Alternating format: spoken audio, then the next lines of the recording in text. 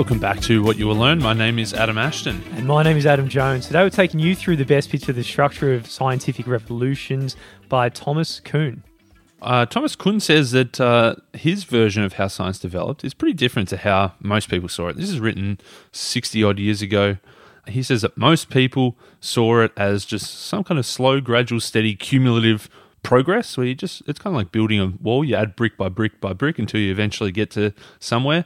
Whereas he says, no, it actually isn't quite like that. It's very normal for a hell of a long time, and then there's some kind of discontinuous leap. There's a revolutionary phase where all these people have plunged into absolute turmoil and chaos, and eventually some new normal boils out of it. Yeah, so he jumped up in the helicopter and looked at science from that 50,000-foot view and really pulled it apart. And it's very hard to look at science the same way after coming across this book. And in 1962, when this book first came out, it was very controversial because it really challenged the most powerful and entrenched assumptions about how science really works and how it really should work. He said that all this scientific progress and discoveries go in sort of a cycle of two different phases. The first phase, he called it normal science, which is kind of like just the business as usual, day-to-day stuff. He says in this phase, you got all these community of researchers. They've got this common intellectual framework. He calls it a paradigm. They've kind of all been taught by the same textbooks and the same professors and the same teachers and following the same schools of thought. And they're kind of just chipping away at these little tiny things as part of their normal day-to-day stuff. To, if anything weird pops up, then it's their job to kind of make it fit into this traditional sort of school of thought. Yeah, so this normal science is business as usual. It can be seen as probably analogous to a lot of things, not just the scientific realm, where when everyone's committed to a paradigm, that's all everybody can see. And then everyone focuses on fitting all their worldview and all the information around the world into that one little paradigm. But every now and then, something could just creep in that just doesn't fit in. And in your brain, you'll try and act like it's not there or something like that. But eventually, someone is going to take this thing that doesn't fit in and just go cray-cray, as Taylor Swift would say, on that paradigm, tear it apart, and then all of a sudden you're back to chaos. That's it. Once they've tried to shoehorn in so many different little anomalies to this same one paradigm, or once something so big pops in that they can't possibly squeeze it in anymore, that's when they're like, okay, hang on, we better take a step back here and not just do our day-to-day mopping up. We better have a look at, is this paradigm even right, or should we be going somewhere totally different? So this is where the paradigm shift kicks in, and it really happens after the scientific field returns to normal science, and then everyone just scrambles and finds the new paradigm, and there we go through it again. So in this episode, we're going to go through the phases of how science works, and as we were saying, you can look at this as an analogy. Of course, 7 Habits of Highly Effective People focused on the power of a paradigm. I think you were saying before, Ashto, Seth Godin refers to this book a lot, because what happens in science can happen in a lot of other areas of life, and the power of the paradigm. So phase 1, our normal science, it's basically just following the textbooks. You've got a whole bunch of different facts. You've got specific methods that you've been taught as a young whippersnapper scientist coming up. The great scientists of history have really contributed to that knowledge. It keeps growing and growing and growing. All these, cumulative discoveries add to the pile. This normal science that you're doing is based on the stockpile of all the things that you've found before that add up to this, hey, this is how we do things around here. This is the paradigm. Yeah, a lot of work goes into a textbook. If you've done your year 8, year 9 science, there's 300-400 pages of dense stuff. A lot of energy, and it should be respected, because there's a real hard road to get to the point where all the scientists in the community agree on everything, and to the point where they can actually put it in a textbook. Because prior to that, there was so much chaos. You didn't have a consistent paradigm around, so there was so many different facts and assumptions about the world and about the universe. Everything was equally relevant, and no one could agree on anything. Yeah, that's right. All these different people throughout history were looking at different scientific phenomena and trying to explain it and trying to find reasons for it and trying to link them all together. And they really kind of described and interpreted them in different ways based on the way that they thought. But eventually they all kind of work it out and come to a point where they're like, well, we can't just all be off doing our own things. We've got to kind of create some kind of general consensus here, probably a bit of fighting and probably a bit of politics behind the scenes and stuff. But eventually all these discrepancies between the different ways of thought kind of converge to this one consensus approach. So in the pool of information, you got this infinite facts, and that's where the issue is, because you got too much stuff for everyone to work anything out because you're not focusing on anything. And that's what a paradigm does. You get the spotlight and you focus on one part of the pool of information. And for that period, everyone's just looking at that pool and forget any of the previous ideas existed. And so eventually that's where they say, okay, all this crew of people, we're chemists. We're going to follow the chemist paradigm. And then there's another crew that says, hey, we're physicists, we'll follow the physics paradigm. Another group of biologists, they'll follow the biology paradigm. They're all kind of zooming in on their own little unique special parts of this massive pool of information.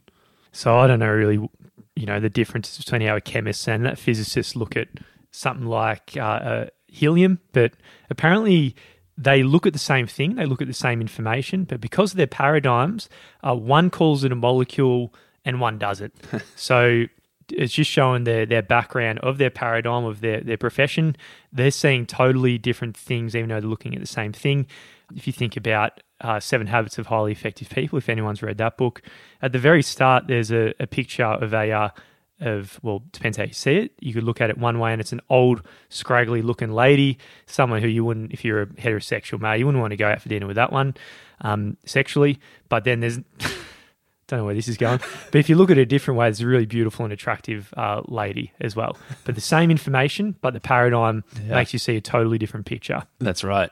Depending on what glasses you're looking through, I guess, how you see that picture. It's kind of like if a chemist looks at an atom of helium or a physicist looks at an atom of helium, they both instantly, without any hesitation, without any confusion, they know exactly what they're doing and they've got their own ways of looking at it, even though they're both totally different. So this commitment is a prerequisite for normal science. It'd just be too hard to commit to something without it. And it's got a big upside having this paradigm because you get to solve real issues, right? Well, so what happens is that if you say, yeah, I'm a chemist, I'm going to follow the chemist's way of thinking, and you're welcomed in by the older chemists and you're part of the crew now, all the work that you're going to do is going to be following the chemist's line of thinking, and you're going to go out there and solve these little problems and little puzzles that pop up through the chemist's lens. Well, that's it, yeah, because you got a spotlight, a focus where you can all agree upon. You can solve real issues, but there's obviously going to be blind spots in your paradigm, and a lot of the time you're just performing mopping up operations where some issues pop up that go against the paradigm, and you just find ways to solve it and sort of shoehorn it back in. Yeah, that's right. It says that a lot of science really is just mopping up. When something, a lot of the time you're just going away and you're finding exactly what you expect to find, and then you do a little experiment and something slightly unexpected will pop up. You're like, oh, that's a bit strange. And then you just find a way to mop it up and make it fit. Yeah. Say, maybe I must have done something wrong. Let me run this again. I'll ignore the first one, and you find a way to make it fit. Yeah, that's it. And you can see why in 1964 this was a big finger up to the scientific community, because he says here most people throughout their whole entire career just engage in mopping up activities. They're not really proper scientists. They're just holding a mop and trying to fit things into a paradigm. That's right. And probably holding progress in some ways. Yeah, you're not going out and discovering brand new elements that nobody's ever seen before. You're just trying to find ways to make those weird little, ever so slight anomalies, make it fit into the way that everybody else is thinking. But altogether, professionally, it solves problems that previously to this paradigm, they couldn't even imagine what they could have undertaken with getting the spotlight and focusing on this pool of information and solving things, and everyone committing to this one paradigm. Yeah, it makes sense that you got that massive infinite pool of all this weird shit that's going on. You're never going to be able to solve everything until you get that spotlight and focus, go deep, get dirty into that pond, and you work out a few things. And all these discoveries have come because of all these people focusing narrowly and deeply on their specific niches. But as Kuhn writes, the most striking feature of the normal research problems that all the scientists out there are working on we encounter is how little they aim to produce major novelties, conceptual and phenomenal. What he's saying here, Ash, shows not many people out there are working on the big stuff. They're not going to try and bring the next Einstein sort of revolution. They're working on little issues in their whole career. So as we were saying, a lot of the time you're doing your normal science, you're finding these slight incremental discoveries, you're kind of solidifying what everybody else already thought, and your experiments are proving that. There might be a few little things pop up, a few little weird discrepancies, a few little weird anomalies, but hey, it's your job to mop them up and make them fit, and you kind of maybe expand the scope of the paradigm slightly. Maybe you kind of change your experiments, and maybe you fudge your data a bit to make sure that it fits. Maybe not. Maybe they're doing some real science. Maybe they're not just making up numbers. But, there's slight discrepancies. They're going to creep in, but you're going to make them work. So the novelty here runs counter to what's expected. And this is what he calls the anomaly. And this is where all the new discoveries are really commenced. So it's by focusing on the anomaly somewhere. And this is just a recognition that somehow this anomaly is violating the paradigm in a really big way, and it goes against the normal expectations that govern normal science. Yeah, it's a different way of looking at it. A lot of the time, the scientist is just going to be like, oh, there's an anomaly. Either I'll pretend it didn't happen or I'll make sure it fits. Whereas sometimes the scientist will come along and be like, oh, that's an anomaly. We should take a bit of a second look at that. That's it. There's a few scientific experiments that shows exactly how the human brain works in this. In the case of playing cards, and this study was conducted by the famous Brunner and the postman. Not the local postman, but I'm guessing it's a surname, not postman. Probably Simon Postman and Johnny Brunner or something. Simon the postman, yeah. What they did was they had a whole bunch of playing cards. They asked people to memorize them. They weren't actually testing their memory, because what they did, they just slipped in a sneaky card so that you just have a normal, you got your king of clubs, you got your two of diamonds, and then all of a sudden they slipped in a six of spades, but it was red. Most six of spades are black, but it was a red six of spades. And they were kind of just testing, what are people going to do? If there's this little anomaly here, what are they going to do? A lot of the time, people just didn't even notice. They just incorrectly said, hey, that's a six of hearts, because they saw kind of the similar sort of shape as a heart. It was red, so they just said, oh yeah, there's a six of hearts, even though it was a red six of spades. Well, just naturally, when you're flicking through the cards, you're committing to the preconceived paradigm that all six of spades are black, and that's all you see. So the brain actually doesn't pick up the anomaly. So, in this experiment, all cards were identified and usually correct, but the occasional anomalous card pretty much always missed, and they go through it without hesitation. Every so often, you might have someone that says, oh, hang on, this is a six of spades, but there's something wrong with it. It's like a black card with a red border or something, which was like the brain's doing weird things there, because it was definitely just red, but they were saying it was kind of black with a red border. But so your brain, some of those brains are kind of trying to work to fill in the gaps. They know something's not quite right. They're still trying to mop it up. So that's when the scientists showed them and said, hey, here's the card. Yeah. And then they sort of shut themselves. They're like, oh, there's something wrong with that card. I just can't really put the black has a red border, and they can't figure it out. And then obviously further increase of the exposure without hesitation eventually produces the right identification without hesitation. There was this period where people are like, well, I don't even know what this is anymore. What even is a spade? Is a spade black? Is it red? What's a heart again? And I don't even know what these cards are anymore. Like, there's this real turmoil going on until someone is able to clear it up and say, hey, yeah, we've snuck in a little. There's such a thing now in this deck of cards as a red spade. So once people know what to look out for, they're like, okay, so that's my new paradigm. So in the development of any science, the first received paradigm is usually quite successful, and you're flicking through the card deck and you're actually picking up things that are mostly right, and you don't even recognize the thing that are wrong. And if you see the wrong thing, you start shitting yourself and trying to fit it into the old paradigm. But in the case of science, at the very start, the equipment that you've got for the paradigm of the time, it all fits in. But over time, you get better and better equipment, and even the vocabulary you use, you start having new words that pop up that to describe things. And as you start zeroing in with new vocabulary and better equipment, the anomalies start becoming clearer and clearer. It's like the redness of the black spades slowly starts to come out. Then it becomes harder and harder to hang on to it when the experiments are confirming all these issues. That's right. I suppose this is a totally made up one, but if you're going back a couple of 100 years, and imagine the types of, you're starting out with this magnifying glass, which is probably just a pretty basic sheet of glass, and you're looking at a rock, and you're like, yeah, that's just the same rock as all the other rocks. Eventually, if you get a better and better microscope, you can zoom in a bit, you got super high definition, you're like, oh, this rock's totally different. Once science kind of develops, once they've developed both their vocabulary, their understanding of different things, you've got better equipment, suddenly you're realizing, oh, all those rocks that I thought were just the same rocks, there's actually 50 different types of rocks out there. Yeah, 100%. Well, another one, think about like before the scientific revolution, you had everyone just thought the church, God just did everything. God, it's all about the Bible. Then was it Galileo with his telescope? I think He had something. he sort of spotted the red card that that the Earth isn't at the very center of the universe. We're actually revolving around the sun. We're part of the universe, and he sort of like the big red card was that not everything revolves around the church, and this is really what did spur the scientific revolution, where a whole new paradigm emerged and the old one broke down, and then all those new inventions and discoveries happened, and perhaps that's how what led to the world we are in today. Yeah, it is interesting to note that generally the types of people that come up with these, they do analyze the anomalies, they do go deeper, they do spot that red spade that's not quite right, doesn't fit with the rest of the others.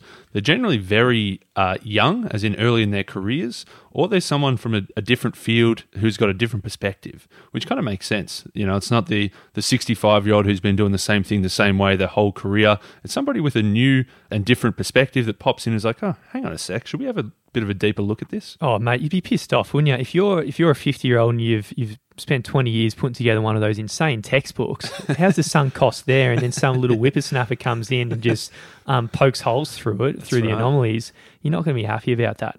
Not at all. So it's understandable that the revolutionaries are usually young. They're not the entrenched ones. As you say, well, if you've done a textbook, you're not going to be like, oh, hang on, maybe I got that one wrong.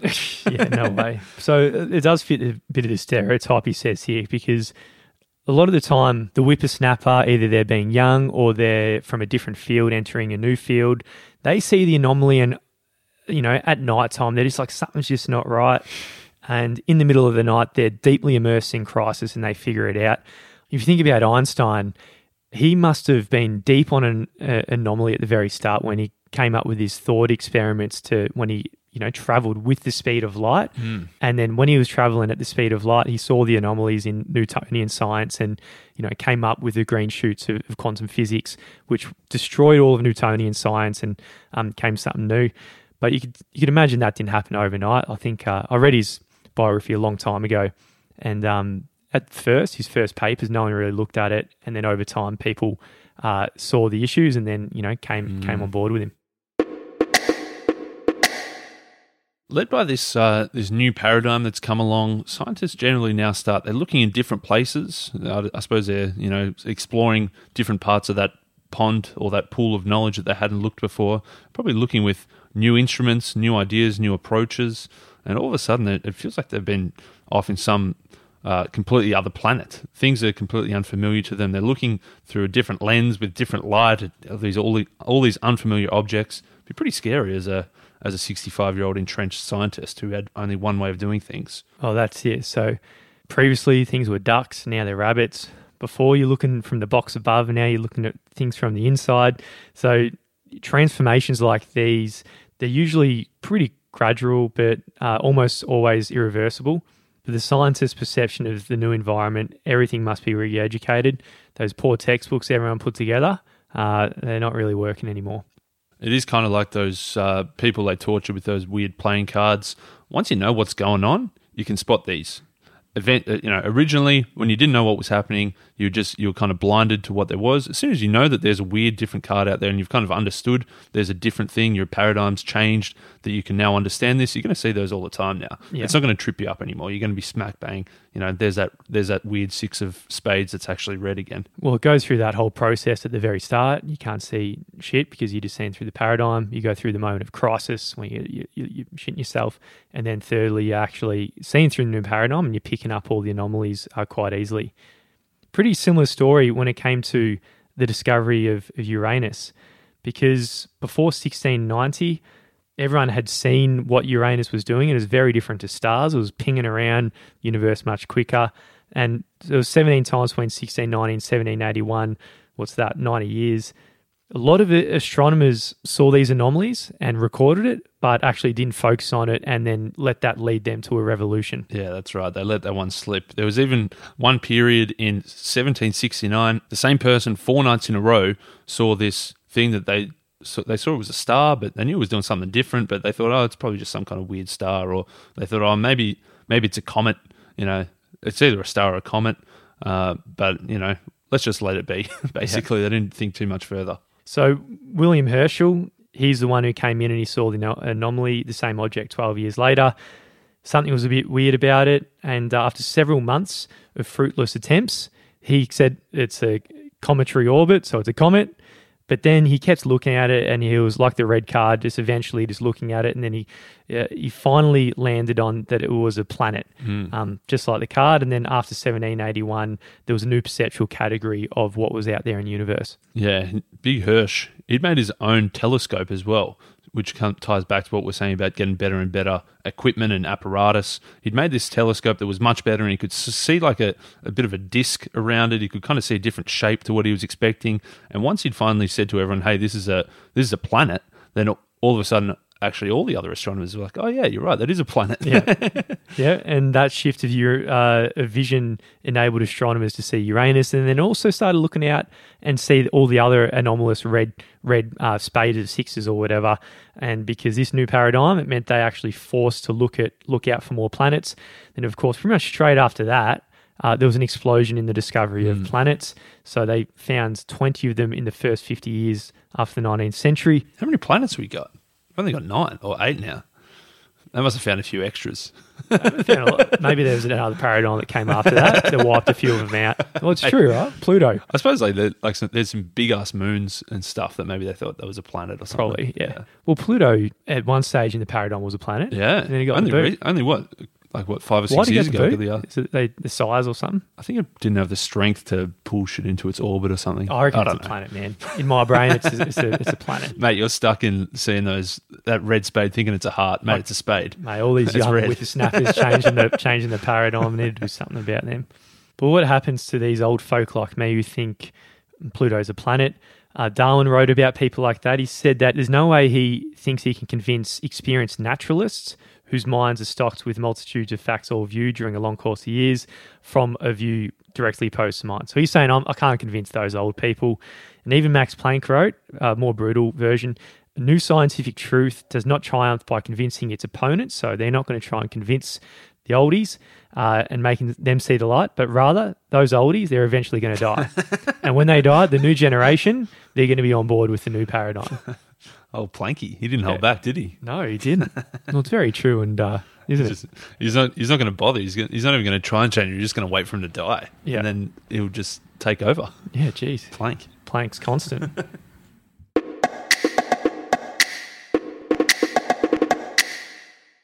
So in summary, it probably seems somewhat not that amazing today, but 60 years ago, this was an amazing discovery, I guess, where Thomas Kuhn says that science doesn't make those smooth, gradual progress and slight additions that we kind of thought, building a wall of knowledge brick by brick.